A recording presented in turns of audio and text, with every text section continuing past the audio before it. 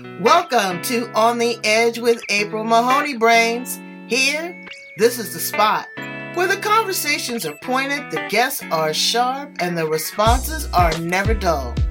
Did you bring your thinking caps? Because it's time to put them on. Because the conversation starts now.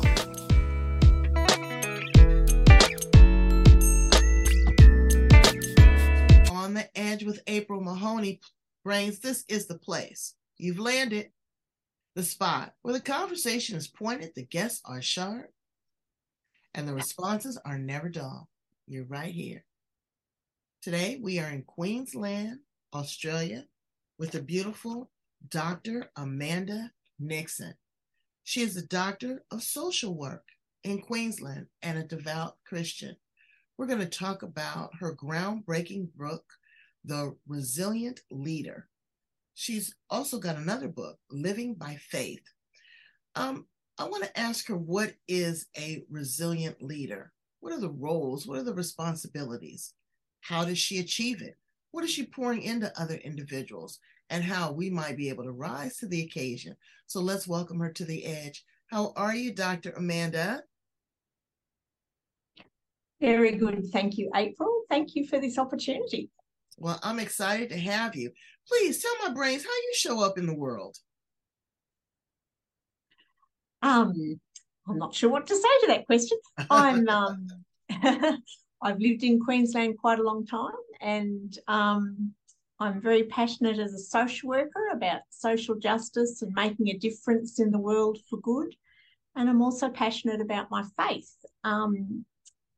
A passionate Christian who wants to also make a difference in the world, showing that God is real and there's a lot we can do to help people. Have you always been a Christian, or did you, as a child, or did you grow into that and find your faith at a later age? I was brought up being taken to Sunday school, and I came to a personal relationship with Jesus as my Lord and Saviour when I was about 15, 16, in my teenage years, when I was looking for certainty, and I found I could trust God, whereas I found often people would let you down. They would. So I came. No, because I came to have that personal. Yeah, we do live by faith and not by sight. But for you to have found that in your teenage years is pretty remarkable. In your teenage years, a lot of times young people are rebellious, not all, but they're rebellious against, anything that your parents say. You're the complete polar opposite. They say That's go true. left, you go right. And then there's a lot of peer pressure influx. Did you find that there were other young people that were drawn to Christ when you were seeking him as well? Did you have a strong network of friends and support at that age? I had a very supportive youth leader. I went to a youth group that was run by the church, and I was really inspired by their lives, and I could see they had a peace and a joy and a hope, and I thought, wow, I want what they've got. What is it? And it was that personal relationship with Christ. So I had a small group of friends that shared that faith, but then it was challenged when I went to university. But I found it actually, my faith grew stronger. I studied some comparative religions, and the more I studied, the more I was convinced that Christianity was the one true faith, with more evidence, historical documents, etc., that assured me that if I was going to base my life on something, I wanted to be sure it was true. And that just reassured me. Right. And, the word truth is subjective because it's all about perspective. Everybody doesn't follow the same truth. And so it can be combative. So as you evolved and you started going to university and working on your career, why did you decide to get a doctorate in social work? Did that have a parallel with regards to your religion and helping people? I did my PhD later in life after I'd been working as a social worker for a number of years, and it grew from I'd been working in a number of rural and remote areas where there was a lack of professional supervision and support for workers in those isolated communities. And I was interested in how can supervision and support for social workers in those rural areas be done better. And so that started me on a journey of doing a bit of research myself, and then finally deciding to do a PhD in 2005. I enrolled to do that. And then I actually struggled to do it on top of a full-time job and a family. It took me 10 years. So it was quite a journey to get there. But it came out of my practice that I could see a gap, and I was trying to find a solution for providing supervision for rural and remote social workers in Australia using technology. So that's what I did. That's beautiful. And that leads me into a great segue, the resilient leader. You kept forging ahead. You saw a need, you filled a gap. It took you 10 years, being a mother, being a wife, but you still forged ahead. What are some of your greatest accomplishments? Well, I have finished my PhD, which took a long time. I think having my 3 beautiful children is one of the things I'm proudest of, is my 3 children. And I think overcoming some struggles with each of those, with my studies. I certainly, as a child in school, had struggled with dyslexia and hated reading, couldn't read. But you know what? I have to stop you right there, because with dyslexia, we're not dumb brains. We want you to know that. We learn differently. That's it. We learn differently. She has a PhD. I'm an award-winning podcaster. So it's not that we're, it's just that, I didn't hear words and letters phonetically. I still struggle with that. I'm 60 years old sometime. What were some of your challenges in that dyslexia arena? It was mainly when I was in primary school and failing dismally at spelling. So I'd get 2 out of 20 words correct, 18 out of 20 incorrect. And I would have spent hours trying to learn them, practice, all that sort of thing. I fortunately had a mother that recognised I had learning difficulties and got me extra support and coaching. Mm-hmm. So I think by the time I got to high school, I was able to read and write a bit better, but I really struggled with spelling, still do. I know, and I do too. But then you'll get the grammar police. You'll get that person that, and I'm saying to myself, okay, great. But it is about your lexicon. It is about your vocabulary. That is your level of intelligence. I can read, but hearing it sometimes I miss, letters or the structure of it. I could never get the PH for the F or the Y for the I. It was a challenge. So parents, okay, take it from Dr. Amanda Nickson and April Mahoney, that your child, if they're being disruptive in the classroom, maybe they're having a challenge. My daughter had a challenge. She couldn't, she would say, Mom, when I look at the words, it's like that cartoon character, when they hit him over the head and the Tweety bird goes around in a circle. She had no other way of explaining that she got dizzy. She had vision problems. So work with your child and understand that there could be a very valid reason. That is resilience as well. So kudos to your mom. Kudos to my dad. I just had to insert that because that's so important.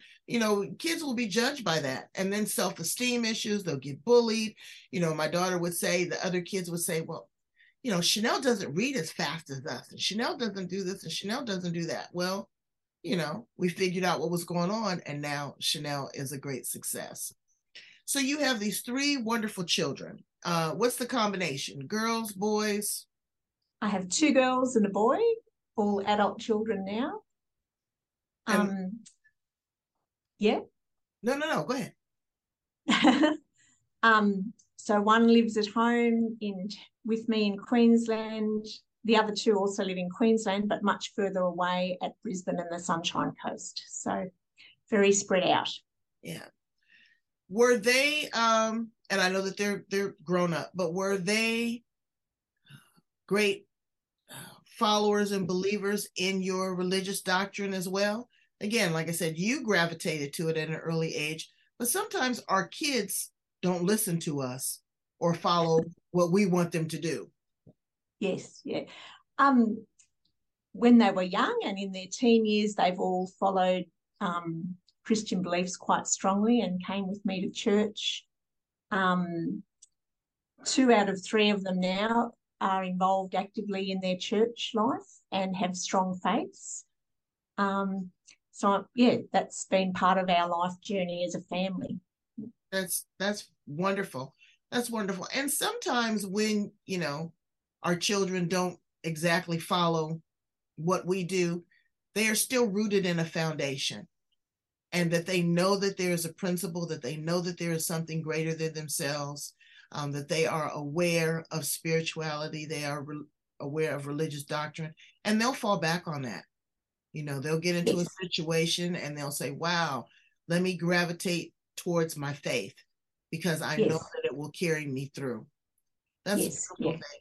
So tell me a little bit about the inspiration behind the writings of your books, Dr. Amanda. Living by Faith. I can't see the subtitle. Your head's right there. And then you also Oh, have The Resilient Leader. Tell us a little bit about that. yeah. So my first book, Living by Faith, How the Impossible Becomes Possible with God, came about because I actually had a serious neck injury, a broken, unstable neck fracture, a broken neck in a bushwalking accident. Mm. And it's quite miraculous that I'm alive and not quadriplegic or paraplegic. And a number of people, when they heard my story, they kept saying, "Oh, you're so lucky." And I kept thinking, no, I don't believe in luck. I believe God protected me and my time wasn't up. And a number of people encouraged me, you should write a book. That's just amazing that you were able to keep going. I kept walking for 4 days with an unstable neck fracture on Hinchinbrook Island in Queensland. Wow.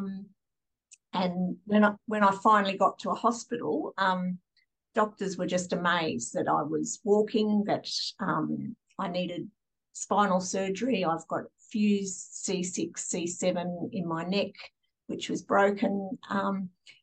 But I knew it wasn't luck. It was God that had protected me. And I then decided, well, if I'm going to write about that, I want to write about the many things God has done in my life. That's not the only time God has turned up and done something amazing in my life. And so I could actually think of a number of incidences that I hoped would encourage people in their faith and what the steps were that I used in each of those situations. So with my broken neck, I started speaking some verses from the Bible out loud. I can do all things through Christ who strengthens me. And I would take a step. I can, and I would take another step. So using the word of God to help me through a difficult situation. In my other chapters, I talk about, the importance of hanging out with people that encourage you rather than people that put you down, how sharing our burdens can be really important because a burden shared is a burden halved. Gratitude, different things that can really change how we live and our attitude, even when we're going through hard times and challenges. So that was because of that miraculous experience I had, that really motivated me to share that God is real and concerned about the details in our lives, because I'd thought, well, who am I? I'm a wife, a mother, a woman, a friend, but I didn't feel I was anyone particularly special. But God had his angels protecting me, and he has the same love for each of us. And I wanted to share that God is relevant and interested in our lives and available to us if we just reach out to him. And then because of my work in providing supervision and support for social workers and human service workers and also chaplains and pastors, I suppose I'd seen a lot of people who've burnt out or are very close to burnout and would often seek support a long way down that journey. Whereas I thought, gee, it would be good if people could have support earlier and take looking after themselves more seriously. Like, we can prevent burnout. That's much better than trying to pick up the pieces afterwards.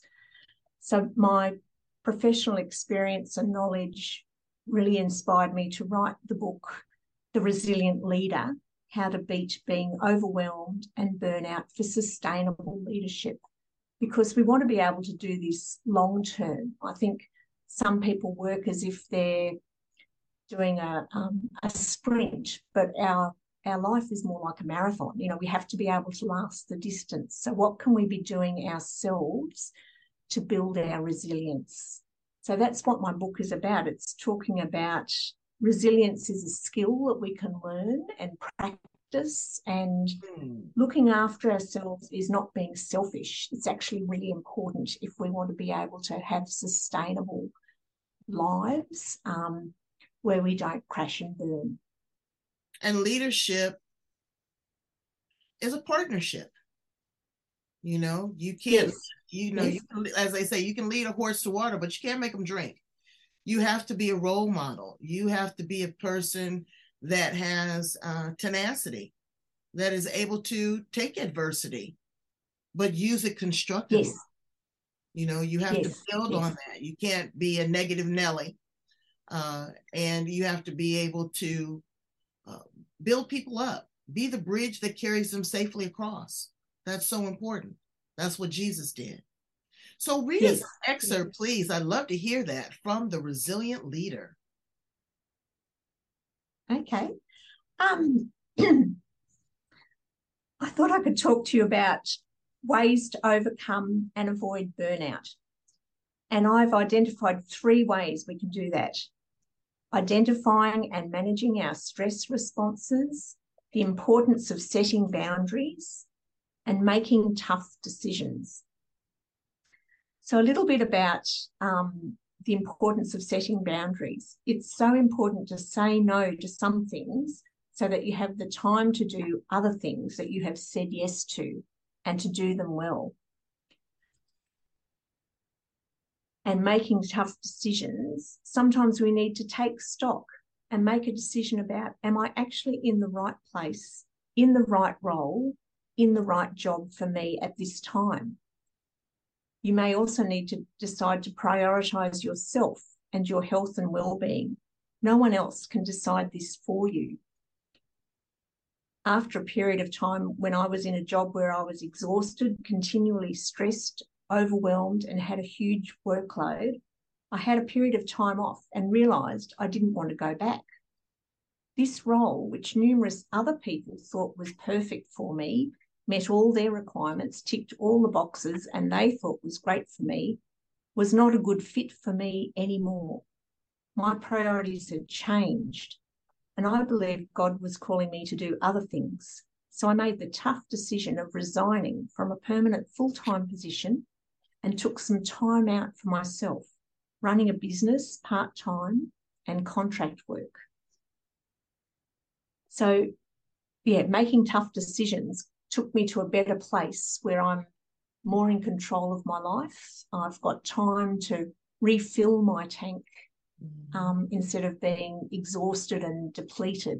We need to be able to refill that tank, whether it's emotionally, physically, socially, spiritually, psychologically. We need to be able to replenish ourselves all the time. Absolutely. Yeah. And also reward, recognize, and praise. Yes. A lot of times people say, oh, well, you know, that's arrogant, but self-love is the greatest love of all outside of agape love. It's hard to have unconditional love because we have judgments. People don't set boundaries. So I love how you say those 3 things, you know, reducing your stress, setting boundaries, and making tough decisions. Being able to give and receive the word no is a complete sentence. The word no is a complete sentence. My mother used to tell me all the time, she would say, baby, if God gave you everything you want, you'd be a hot mess. And you're right. You would, because you don't know how to appreciate it. You don't know good from bad if everything is going your way.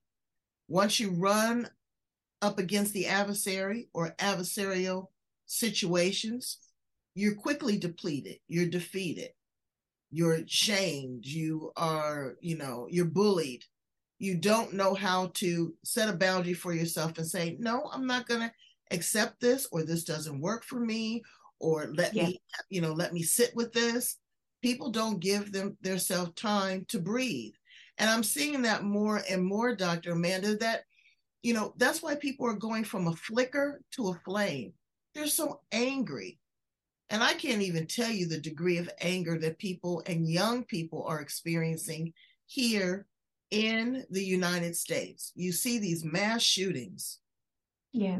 You can't even go to the Walmart. You can't send your children to school without, having some apprehension. What do you say to people that are struggling with their faith right now? Because there's people that have had significant losses because of these things. They're very angry with God. How do you encourage them to stay with it, stay fast, and know that, He is the truth and He is the light?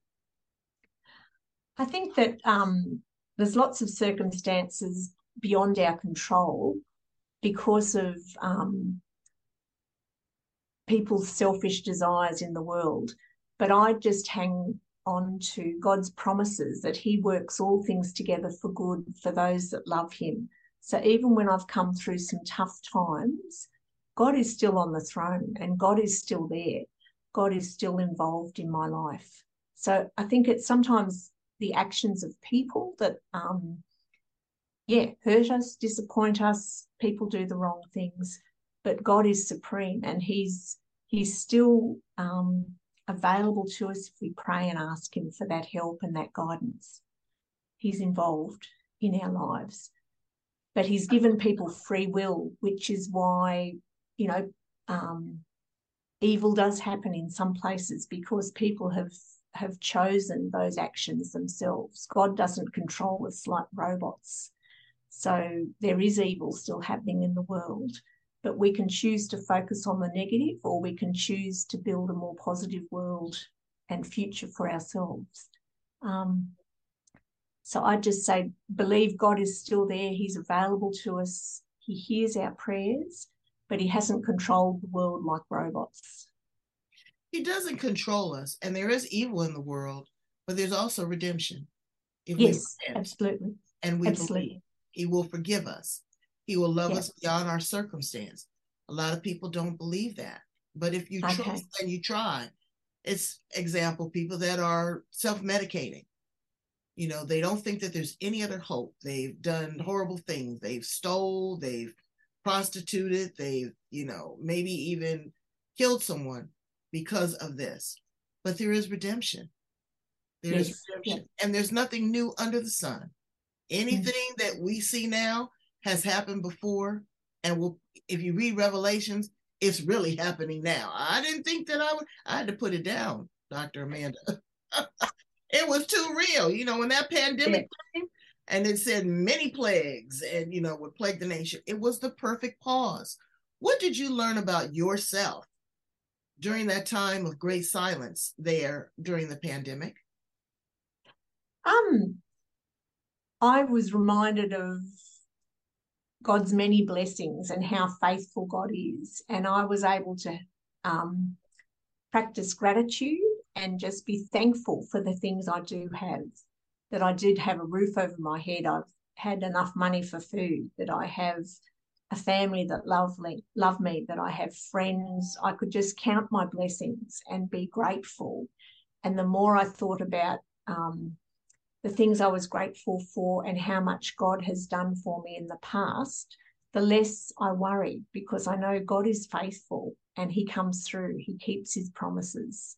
So I didn't fall into fear or worry. I just kept trusting God, knowing He has us in the palm of His hands. And He works on His own timeline, brains. It's not our timeline. That's it. Sometimes you have to sit, as I say, and marinate in a situation to learn the lesson. How many times have you revisited the valley? How many times have you come up short? How many times have you questioned yourself, and questioned others around you?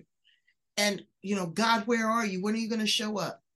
He shows up in his perfect time. That's right. Yes. And he comes on time and he keeps those promises. That's my experience. That has definitely been my experience. So you say that you do social work.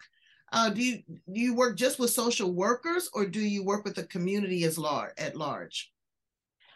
I've worked in many roles with a number of government departments. I work with a lot of human service organisations, so domestic violence services, health departments, corrective services, a whole lot of organisations where I provide training and professional supervision for staff. So that's an opportunity for them to debrief and offload and reflect on what they've been going through in those workplaces. Right. Because it is a challenge too. And then you've got your boss to contend with. You've got your family, everybody's family's life. You've got your finances. You've got your personal health. All of these things, you feel like you're in a carnival act. You're the juggler. You're trying to juggle all of these things. But through the love and light of Jesus Christ, there's a way for you to calm down and for you to balance. Show us a copy of your book. I want to see it. I want to see the oh, that's a beautiful cover. The Resilient Leader, and that's Living by Faith. Yeah. And those are both available on Amazon?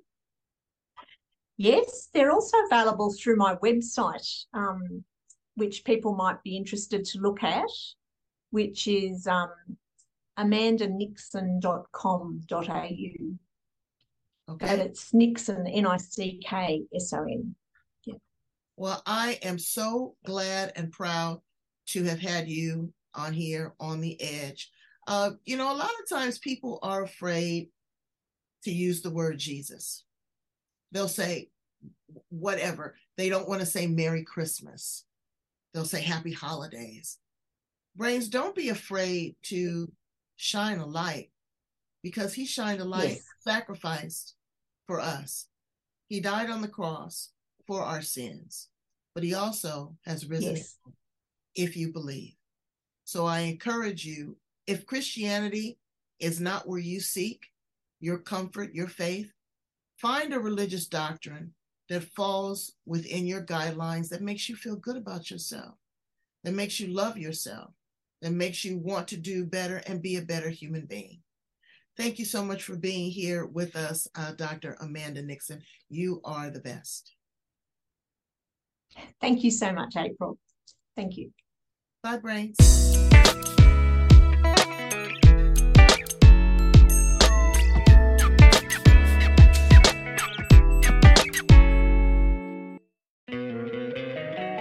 Don't you love an extra $100 in your pocket? Have a TurboTax expert file your taxes for you by March 31st to get $100 back instantly.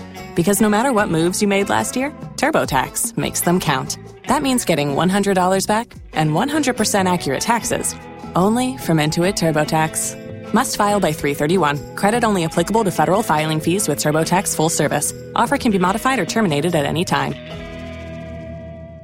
If you only have a 401k, you're not getting the most for retirement. Wait, what? Add a Robinhood IRA on top, then they'll boost it by 3%. You can do that? And if you transfer in any retirement account, you get 3% on top of that. Is there a limit to the match? No limit. Robinhood Gold gets you the biggest contribution match of any IRA on the market. Sign up for Robinhood Gold at Robinhood.com/boost by April 30th. Subscription fees apply. Investing involves risk. 3% match requires gold for 1 year from first match. Must keep IRA for 5 years. Match on transfers subject to additional terms and conditions. Robinhood Financial LLC, member SIPC.